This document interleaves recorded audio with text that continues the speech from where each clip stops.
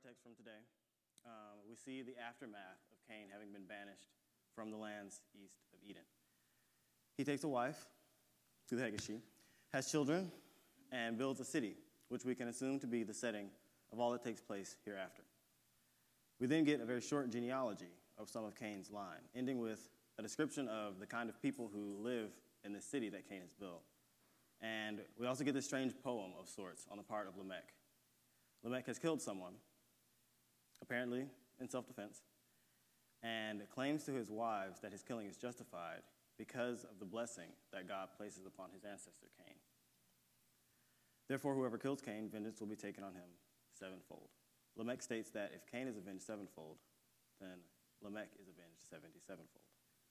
So it's clear to me, upon reading through this passage several times, that it details the way in which Cain's further exile from the presence of the Lord is having a direct effect on his descendants. And one of the first things that jumps out to me as I began to read this is the fact that Cain builds a city. In every translation that I've looked through, Cain is described as having built a city, not a village, not a town, not merely a municipality, but a full-fledged city, a place that is more or less self-governed, has its own laws, cultures, and is inhabited by a specific kind of people. We know through our own vernacular some of the distinctions that being from a city can place upon a person. For instance, we make distinctions between people from the city and people from the country. We know that a person who grew up or lives in the suburbs is likely to be somewhat set apart from a person who grew up in the city proper. We know as well that persons who inhabit large city tend to be products of that city. And in extreme cases, no matter what they do or where these persons go, they continue to bear the marks of belonging to the place where they are from. Someone who lives in a port city, for instance, will likely retain marks on their character that are reminiscent of such a place. These marks may include a love of the sea, a love of fish, of salty air, or of sailing. Whereas someone from a city nestled in the mountains may retain a deep, abiding love for walking out in nature, for hiking through the mountains, for hunting, skiing, and have a taste for the particular wildlife of that area. A city is a kind of place that has the power to mark its inhabitants with aspects of its particular culture. What then is the culture of this city that Cain has built? To try and find out, let's look at the kind of people this city produced. The sons of Lamech are described as the fathers of specific kinds of people: shepherds, entertainers, and metal workers. And though we're not given quite enough context in just this passage to ascertain the values of these peoples, we can look to the behavior of their successors as they occur throughout the rest of the Bible in our own world today to give us a few hints. As for Zillah, she also gave birth to Tubal-Cain, the forger of all implements of bronze and iron. When I think of metal workers, I cannot help but be reminded of Demetrius from Acts chapter 19, a silversmith and someone who literally made idols, who in fear of his livelihood being disrupted, gathered together those of similar craft and started a riot because of the Christians who were preaching another God besides those created by human hands. Ada gave birth to Jabal. He was the father of those who dwell in tents and have livestock. Now, those who keep livestock have had a dubious relationship with God over the years. It is from the work of their hands we know that offerings were made in the temples. At the same time, though, we know that people have been guilty of being overly attached to the significance of their cattle. This is evidenced by the Israelites in the book of Exodus, who, when Moses had departed from them for a time, readily chose an image of a calf to be the object of their worship, and, with the help of the metal workers present, constructed one made of gold. His brother's name was Jubal, and he was the father of all those who played the lyre and the pipe. This one calls for a bit more of a modern example, albeit one that has endured throughout the ages. I've always wondered at the copious amounts of attention that we so readily lavish upon performers in our day and age. Actors, singers, and even athletes of all kinds are followed religiously by the masses. They are reported on by news outlets as though their everyday doings were of tantamount importance for us as we go about our lives. Some cultures even go so far as to refer to their singers or groups of singers directly and unashamedly as idols. That's the connecting thread between these descendants of Cain. They all have some connection to idolatry. Now, that in itself may not be a straightforward condemnation of the city. After all, one can make an idol out of anything. So we still need some more evidence. We've already taken a look at the kinds of people who we know to be here. So another place we might look then is in the absence of certain other people. It is conspicuous to me that in the city of Cain there are no farmers. When God created Adam, he charged him with tending to the Garden of Eden. When Adam and Eve are exiled from the garden, God says to Adam, "Cursed is the ground because of you. In toil you will eat of it all the days of your life." In recompense for his sin, Adam will have to work much harder now to produce food from the ground. Likewise, when Cain is exiled from the lands near Eden, God proclaims, "Now you are cursed from the ground. When you cultivate the ground, it will no longer yield its strength to you." As a result of Cain's murderous anger, he and apparently his descendants are no longer able to make the ground yield forth its fruit. This would explain why there are no farmers in the city of Enoch. They are cursed from the ground. I want to make an interesting note here before we move on. It seems, as we've progressed here through not only this passage, but through Genesis as a whole, that the subsequent sin of man has up to this point been drawing him further and further away from the blessings of God. First, we could no longer dwell in the garden and had to endure the hardships of life. We had to work much, much harder, as we said, to yield forth the fruit of the land, and we had to now bear the pain of childbirth as we produce children. And then further sin on the part of Cain caused men to be separated completely from the ground, separated from that of which we are made. Anyway, thinking about the kinds of people farmers are may help to give us some insights on what may be missing from the city of Cain's. Farmers are intimately connected with God's creation. They're intimately connected with God's creation. They work with and for the land, cultivating it and helping it to yield fruit. Of necessity, they are patient. They cannot force the ground to give its nutrients any slower or any faster than it must to produce crops.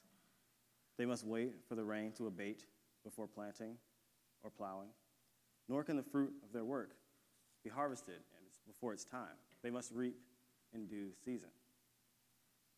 Farmers are also more likely to have a right understanding of their place in creation. They know that they are dependent on many outside factors to help them in their work, to produce their livelihood, to continue living in the way that they have. They are subject to the sometimes fickle patterns of the weather. Their crops may become diseased, seeds may fail, unexpected pests may invade. For these reasons and more, farmers are almost instinctively drawn to prayer. After all, who would not be moved to prayer in the face of such helplessness? Only someone who is hardened of heart and refuses to give in to the will of another. These are the kinds of people that inhabit Cain's city, those who have been cut off from the land, doomed to be separate from much of the goodness that God had in store for man, and who increasingly rely only on themselves for what they need. Farming brings us close to the earth in significant ways. It brings us into contact with the dust from which we came, and reminds us that we may at any moment be returned to it. For this reason, perhaps more than any other, farmers are more likely to appreciate the value of life. It makes sense, then, that the absence of such persons in the city would help produce the kind of person that could so readily dispatch another human life. Thus far, we've been using context clues to help us determine the kind of city we find in the story. So let us now look toward some more specific evidence and draw what conclusions we may. This evidence comes in the form of Lamech. Lamech is an inhabitant of the city. He was the father of those who may have gone forward to be the creator of idols, and he was a progenitor of those who are cursed from the ground. But what kind of person was he? And what did he teach those who came after him? And how has the city that he lives in shaped his character? I'll answer the last of those questions in an attempt to answer the first two. Lamech said to his two wives, "Ada and Zillah, listen to my voice, you wives of Lamech. Give heed to my speech. For I have killed a man for wounding me, and a boy for striking me. If Cain is avenged sevenfold, then Lamech 77-fold." Lamech here uses God's protection of Cain as a justification for killing those who have wronged him. He takes advantage of the grace of God showed to Cain and twists God's blessings to serve his own needs. What kind of person can do this? Can assume that they have the right to take someone's life, can assume that God is on their side in the midst of an abhorrent act of violence, and can then preach to those nearest to him that his actions were good and just? A prideful person, that's he. Pride, the vice as we know it, includes placing oneself above others, arrogance, inflexibility, among other things. Someone who tries to justify murder to his wife reeks of this in my mind. Pride is also, incidentally, one of the things that can most easily and surreptitiously tempt us to idolatry. Pride leads us to believe that our own power is superior to anyone else's. It teaches us that we need not rely on anyone else or seek their counsel. And in this way, we are more likely to believe in a God that we have found useful to us, rather than the one God who created us. It's clear to me that Lamech is someone thoroughly immured in the sin of pride. But I would argue that Lamech did not end up this way on his own. All of us are, in some ways, the products of our upbringing. The culture and values of the city of Enoch have bled into Lamech and taught him how to think and consider things in the world. And nowhere is this more evident than in Lamech's decision to kill. This is the second instance of death that we see so far into Genesis, and again, it is at the hands of another human. What motivates us to kill? When we see when Cain killed Abel, that he was jealous, and his jealousy bore anger, and that anger murder. I have a suspicion, however, that there was another motivator at play in both of these stories of death. For Cain, this motive is betrayed by his jealousy. Cain wanted what Abel had: favor, recognition, love, whatever it may have been. I think part of what motivated Cain to kill Abel was a fear that he would never have those same things while Abel yet lived. Cain was afraid that no matter what he did, the pattern that he witnessed would continue to perpetuate itself, leaving him forever rejected and cast aside. And I think that it was Cain's pride that acted on this fear, the seed of which produced the fervent anger needed to commit murder. You see, fear and pride are intimately connected. Fear tells us that our pride is something that's worth protecting. For if we have not our pride, our intrinsic sense of worth and value, what do we have? What would we not do to keep from slipping into that abyss of the unknown, wherein our own power, is useless? Before exploring those questions, I think it's important that we take a closer look at this aspect of fear, and kind of hone in on the part that it's playing in shaping Cain and his city, and by proxy, Lamech. As Paul says in his letters to Timothy, we have not been given a spirit of fear, but of power and love and self-control. It seems then that if there is a spirit of fear and that it did not come from God, then it must have come from the evil one. When we became separated from God, it became harder to hear not only God's voice, but also the voice of Satan. When we were in the garden, it was obvious when it was a literal snake talking to us.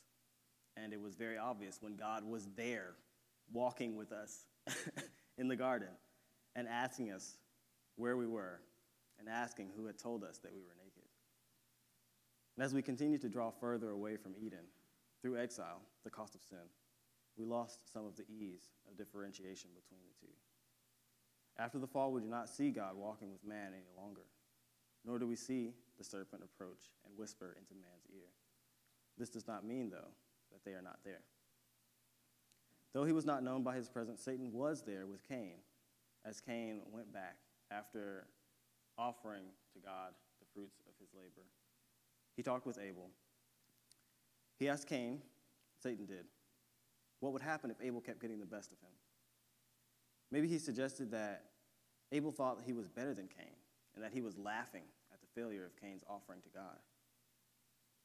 Maybe Satan suggested to Cain that the only way he would ever move up in the world is if Abel were no longer in the picture. Cain gave in to that fear, and in doing so, succeeded in creating a further gap between God and all his line. So we see in the descendants of Cain that they too have given themselves over to fear. That's what motivated Lamech to kill the man for wounding him and the boy for striking him. He was afraid for his life.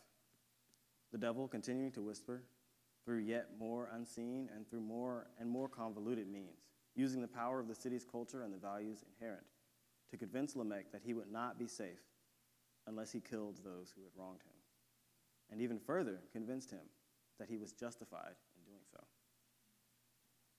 So what do we do with all of this? There are two pretty broad categories of questions that we might ask ourselves in response to this. The first is, what kind of city are you living in? What kind of city are you living in? Is it one of selfishness, self-gain, and self-preservation? Or is it one that remembers to worship God in response to all things? The second category is that of fear.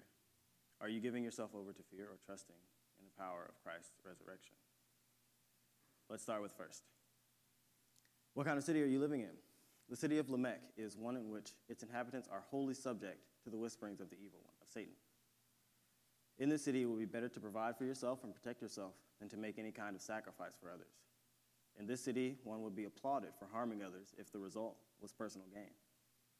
In this city, your ego is what's most important and gets first consideration when a decision is to be made. In this city, it might be taught that those who come from outside of it are a danger and that its inhabitants need to be protected from the strangers. If this is the city that you found yourself in, fear not, for there is a better way. And fortunately, it need not require us to pack up and move house. In contrast to this state of affairs, toward the end of our reading tonight, we see the beginnings of another city, and we see some of the values that this city embodied. Shifting perspectives, into verse 25, we return to Adam and Eve. The two of them, unable to stop themselves from getting it on, have produced another child. It is in Eve's response to this child, though, that we witness the building of a better city. She says, God has appointed me another offspring in place of Abel, for Cain killed him. In this statement, Eve is doing two things. She worships God, and she bears witness to the truth. God has appointed me another offspring, she says. It would be easy for Eve to be convinced that it was through her and Adam's own power that they had created another human being. But instead, she immediately turns any attention away from herself and gives credit for this miracle, this spontaneous eruption of another human life. She rightly gives credit for this to God, glorifying and worshiping him instead of her own deeds. God has appointed me another offspring in place of Abel, for Cain killed him. I don't know about you, but I'd be pretty embarrassed to admit that one of my children killed the other one. I feel like it was a reflection on my parenting, on how I had raised my kids, that one of them just, and I'd be pretty afraid of what people would think of me because of that. But instead of giving in to that temptation, Eve holds fast to the truth and proclaims, yes, it was by my own son that my other was killed. However, God has seen me and knows me, and in his knowledge of me, he saw fit to bless me with a replacement. I have been judged and found worthy of mercy. Eve told the truth when she could easily have hidden it, and God had mercy on her. Truth and worship. Bearing witness to the truth and worshiping God are some of the foundations on which this new city is built. Where does the city come from? You might ask. Well, just as Cain did not build his city immediately, erecting myriad dwellings to support a populace that did not yet exist, neither do Adam and Eve. Rather, the cities that they build are found in and through their descendants. And we see the fulfillment of this new city through the prophets descending through the line of Seth, and finally culminating in the preachings of Jesus Christ. Jesus tells us of a new city, the kingdom of God here on earth. He tells us that in this city, all will know God and worship him. Men will hammer their swords into plowshares and their spears into pruning hooks, and never again will they learn war. All lying and deceit will be put to death, and all tears will be dried up. The city that Jesus describes for us stands in stark contrast to the one which Cain established, the greater part of which seems to have taken hold in our societies today. Rather than justifying our sins, we are to repent of them. Rather than curse, we are to bless our enemies. Rather than seek vengeance and anger, we are to forgive. As we read, we shall not take vengeance upon ourselves, but instead go directly against the ways of Lamech, forgiving those who have wronged us up to 77 times. At the end of this passage, we see yet another important piece of information that sets apart these two cities. And then men began to call on the name of the Lord. This sentence makes me feel like a goose just walked over my grave. It sends shivers down my spine. Reading this here sounds as though up until now, men were not calling upon the name of the Lord. But what does that mean? Truthfully, I almost don't know what to make of it at all. I feel like there's so much to unpack in just that handful of words. But for now, I think that what the sentence does mark, perhaps, is one of the most important distinctions between these two cities. It seems like Scripture might be telling us that it is only in this new city that men pray. But why might this be significant? What might the difference be between a people that pray and a people who do not? Prayer is one of the few gifts we have from God that allows us to commune with him directly. Just as Eve is shown mercy by God in the form of Seth, God shows his citizens mercy by leaving open a connection to him. Though we can no longer walk with him in Eden, we can still be with God in prayer. Though God cut down the tree when he banished Cain, he left a stump from which a shoot will grow and slowly but surely become his holy city. This is the city that we are invited to live in. And we can do so. We can live in the city by obeying God's commandments, thereby being shaped and transformed by the values, by the cultures of this new city, until we are recognizably membered within. Jesus invites us to be members of that city set on a hill. Moving on to that final category, are you giving yourself up to a spirit of fear? Fear is one of the devil's most potent weapons. Through it, he convinces us to do and not do any number of things. He teaches us to fear financial insecurity. Be afraid. That's what the devil sounds like in my head. Be afraid that you will not make enough money, he says. If you don't, you will be cast out of society, have no place to live, have no food to eat, and then die. Satan teaches us to fear selflessness. Don't give away your stuff or your time. You need it. What will you do, he says, when you are burnt out from giving of yourself and caring for others and fulfilling your responsibilities to the best of your abilities? You will not have enough time for yourself. You will not have time to enjoy the things you like. You will hate your life, and you will want to die. The evil one teaches us to fear each other and even ourselves. You know, the devil says to us, that you are not a good person, that you want to do evil things, and that you ought to be punished for that desire. Therefore, you must hide yourself from others, never being honest with them. Do not open yourself and be vulnerable, else they will know you as I do, and fear you, and seek to kill you. Satan, the devil, the evil one, the father of lies, and our enemy, would have you believe that death is imminent, no matter what you do, and that you must protect against it at every turn. When in reality, we know the truth. Through the power of Christ's resurrection, we will not die. Not forever, as the enemy would have us believe. God, through sending us his only Son to be humiliated and nailed to a tree until death in sacrifice for us, saved us from the fear of death. Therefore, we ought to strive to be citizens of God's holy city and, animated by the power of the Holy Spirit, obey God's command issued through Isaiah. And you shall not fear what these people fear, nor be in dread of it. It is the Lord of hosts whom you should regard as holy, and he shall be your fear, and he shall be your dread. Through this we know that God has assumed for us all our fears and all our dread.